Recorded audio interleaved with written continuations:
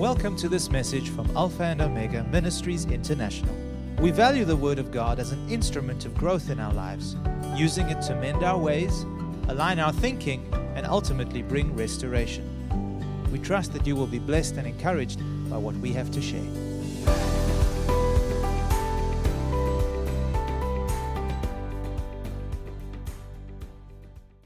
I thought it would be beneficial for your geography and your general knowledge if I would give you some information concerning the island of Cyprus. It's a fairly large island with a population of under 1 million people.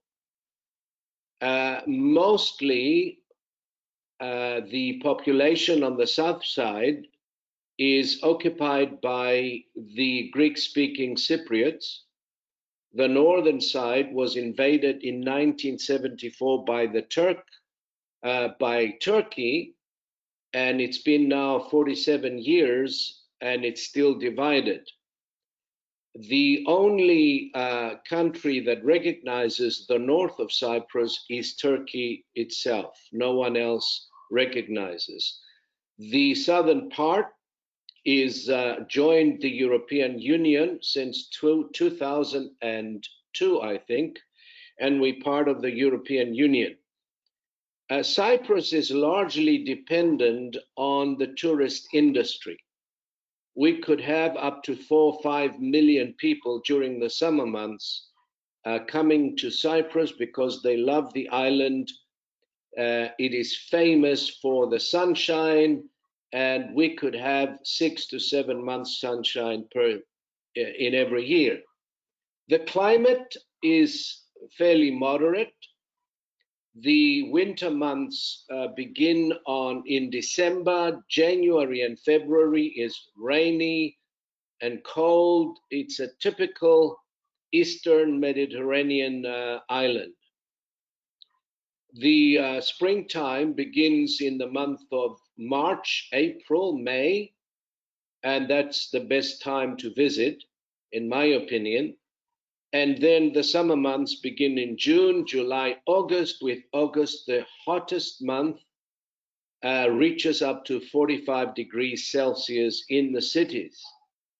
Autumn starts in September, October, and November. Also a very good time in the year to visit Cyprus.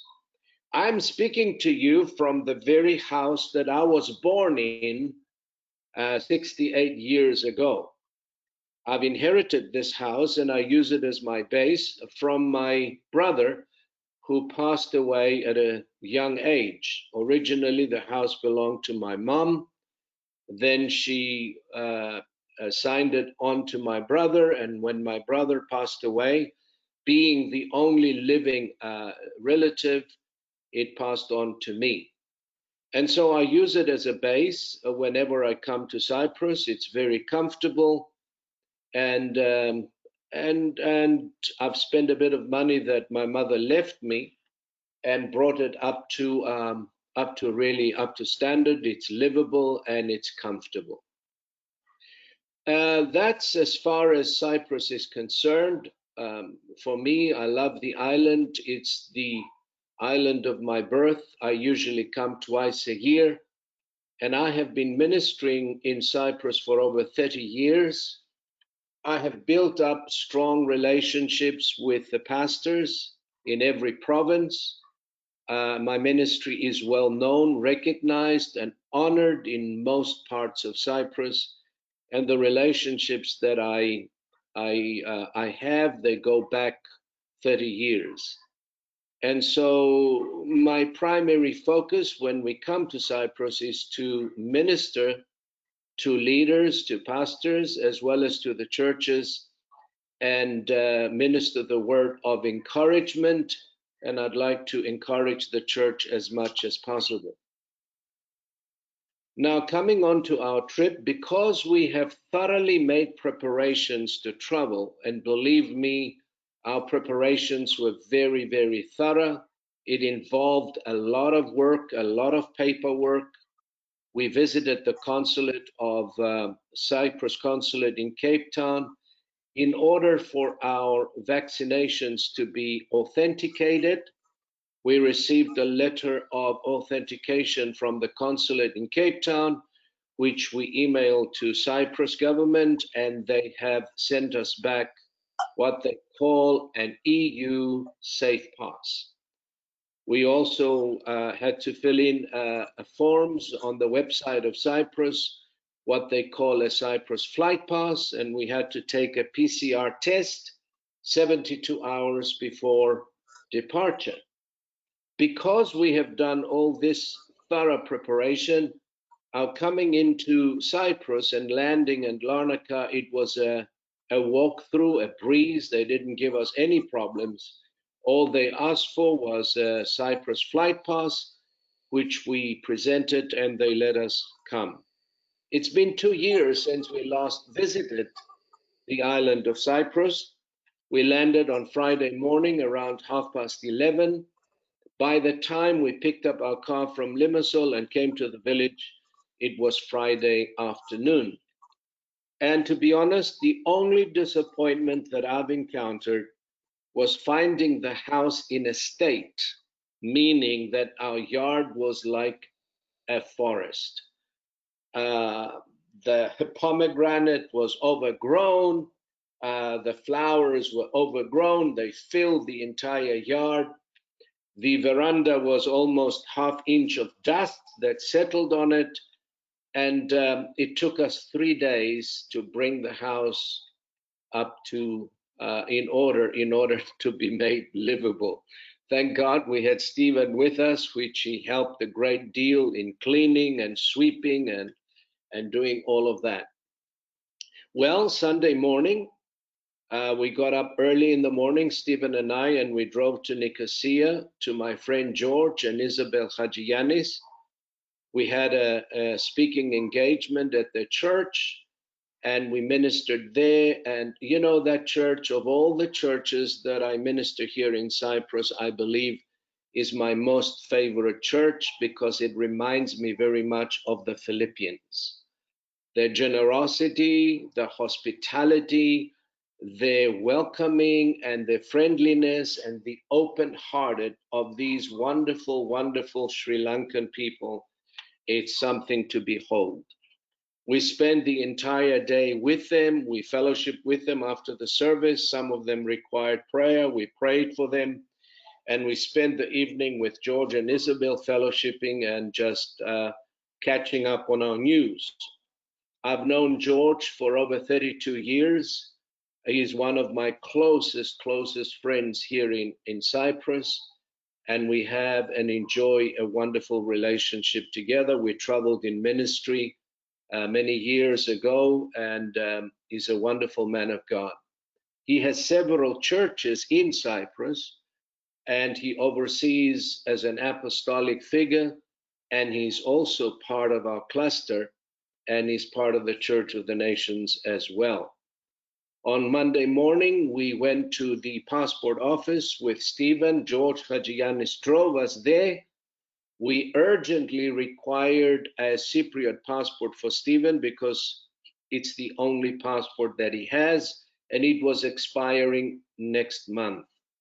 Thank God we were able to acquire a passport within 2 days, including a Cypriot ID, so we don't have to worry for the next 10 years. And Monday morning, we drove back to the village, and it took us about 2.5 hours to get back. The drive is about 2.5 hours from the village to Nicosia.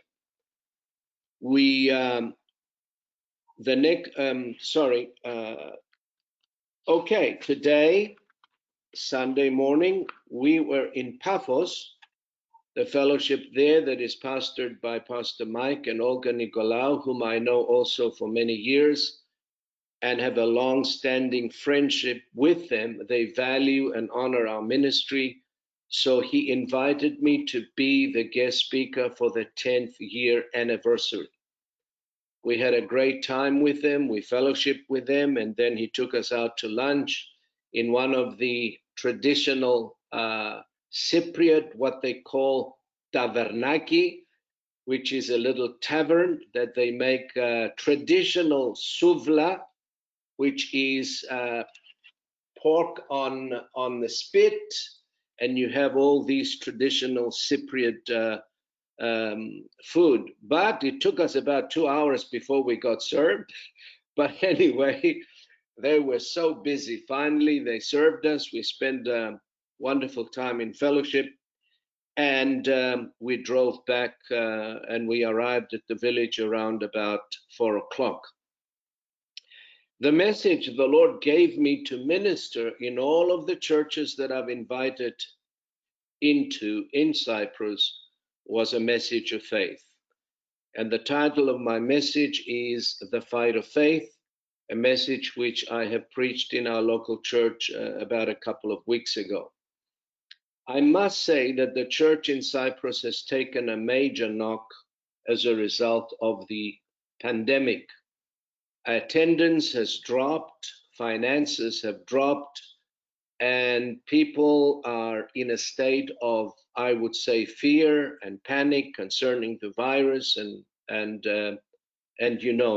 all those things. So I thought that since the Lord laid on my heart a message, a word in season to encourage their faith to rise up in the power of the Spirit and stand strong, resisting the forces of darkness, and particularly the spirit of fear that is causing havoc even within the church. Having said that, I want to conclude our meeting today by giving you 8 primary reasons as to why every born-again believer should study diligently the subject of faith and learn all he can when it comes to walking and living by faith. The Bible says that the just shall live by faith. There is no other way for us to live. That is us who have been justified through the blood of Jesus Christ. So I am going to give you 8 primary reasons as to why you and every born-again believer should diligently study the subject of faith and find out how faith works, what makes faith work, what releases faith, what stops and blocks our faith from being productive. Reason number 1, Hebrews chapter 11 and verse 6 says that without faith, it is impossible to please God. Therefore, faith pleases God. Would you say amen to that? So if you and I want to walk in the pleasure of our Heavenly Father, we need to learn all we can about faith and walk by faith. Because without it, no one can please the Lord. That's reason number 1. And I want to please God, don't you? I'm sure all of us want to please the Lord. If we love Him, we would want to please Him. Reason number 2. The Bible says that faith overcomes the world. And this is the victory, John says, that overcomes the world. The world and all of its ungodly influences can be overcome by the spirit of faith. The fight of faith is a fight that we always win and overcome. For whatever is born of God overcomes the world. That's what John says in 1 John chapter 5. And then he explains it and he says, and this is the victory that overcomes the world. Our faith in God, our faith in God's character, our faith in God's nature, our faith in God's goodness, our faith in God's faithfulness, and our faith in God's promises. Reason number 3. Faith, the Bible says in Hebrews chapter 11, verse 2, faith gives substance to our hopes and our dreams in the Lord. Faith is the substance of things hoped for, Hebrews tells us. What does that mean? In other words, my faith in God helps me to see my dreams and my hopes in the Lord materialize, come to fruition. In other words, faith has the ability to take hold of your hopes in the Lord, to take hold of your dreams in the Lord, and give substance to them. That means it brings them into this physical, natural realm and materializes your hopes and your dreams in the Lord. It's a wonderful, wonderful thing to understand how this works according to the Word of God. That means that if you have a dream, the only way that it can be materialized is through your faith. There's no other way. And I can testify to this fact. Everything that I am today and all that I have in the Lord today, wherever I cast my eyes upon, came through the vehicle of my faith in God. Reason number 4, faith assures me of things that I cannot see with my physical eyes. Faith assures me of things that my physical senses cannot pick up. What do I mean by that? For example, I cannot see God. Have you seen him? The Bible says no one has seen God. But faith assures me that he is, and that he is the rewarder of them who diligently seek him. That's what makes it possible for us to believe in God, whom we have not seen, whom we have not felt, but we believe that he is, that he exists, and that he is all that he says he is. How do we know that? The only way that we know that is by faith. No other way. Not because our physical senses tells us so. So faith, that's why it's so precious. Faith assures me of things. It opens up a whole new realm for me that I cannot see with my natural eyes, that I cannot feel with my physical senses. It releases me and sets me free from the world of the natural that wants to keep us locked into our 5 physical senses. Praise God. Another thing, I know that I'm a child of God, and I know that my sins are forgiven. How do I know that? I've not seen the book of life with my name written in it. I have not seen anything with my natural senses or my eyes that says I am a child of God. The only way that I can prove that I'm a child of God is through my faith in him. Amen? So you see how important faith is. Praise God. Sometimes I get up in the morning, I don't feel like I'm a child of God. I feel terrible. My body feels terrible. But that does not alter the fact that I am a child of God, whether I feel like it, whether I don't, whether I look like it, or whether I don't look like it. How can I be assured of that? Only through faith in his word, believing what he said. Reason number 5. The Bible says that there is no defeat in faith. Faith does not deny the existence or the reality that we are surrounded by. No, but faith has another set of eyes that sees beyond the natural. So the Bible says there is no darkness in faith. There is no lack, no limitations in the sphere and in the realm of faith.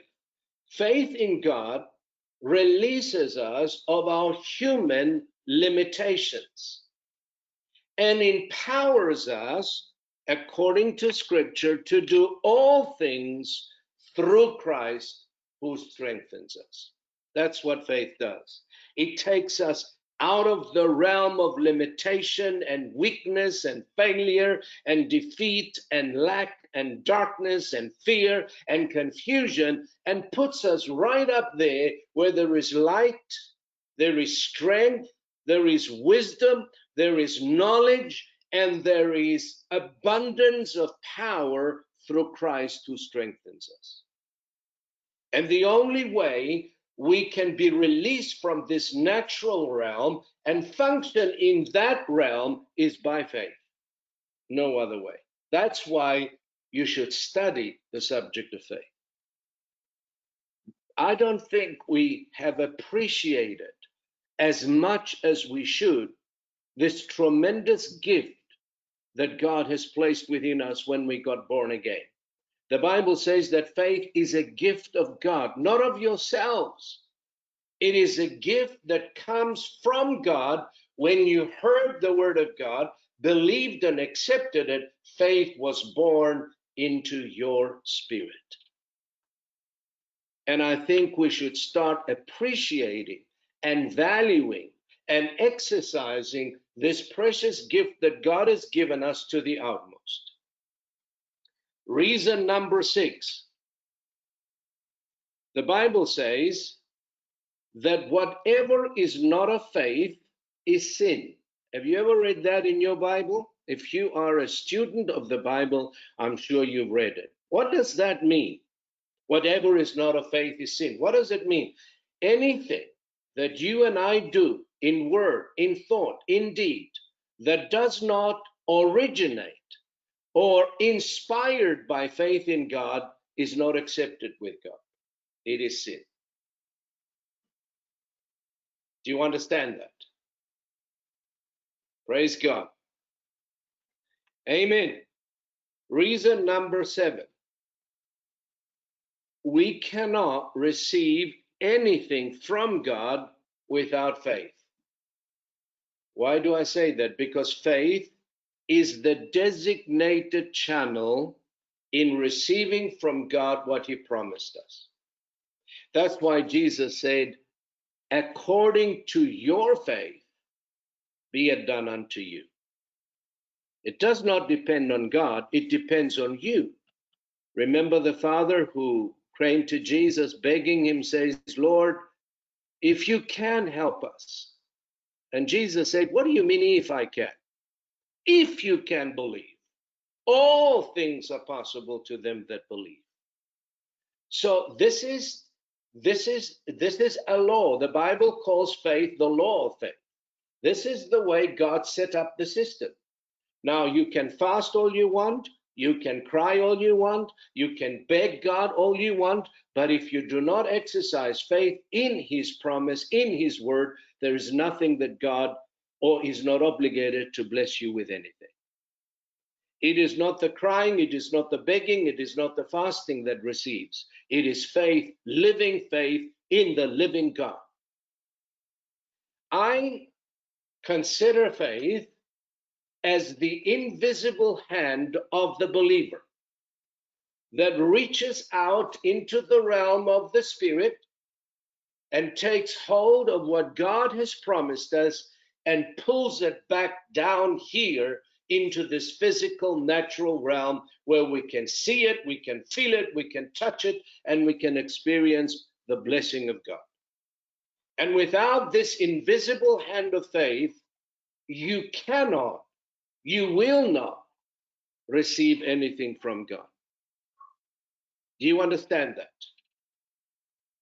Amen. Reason number 8.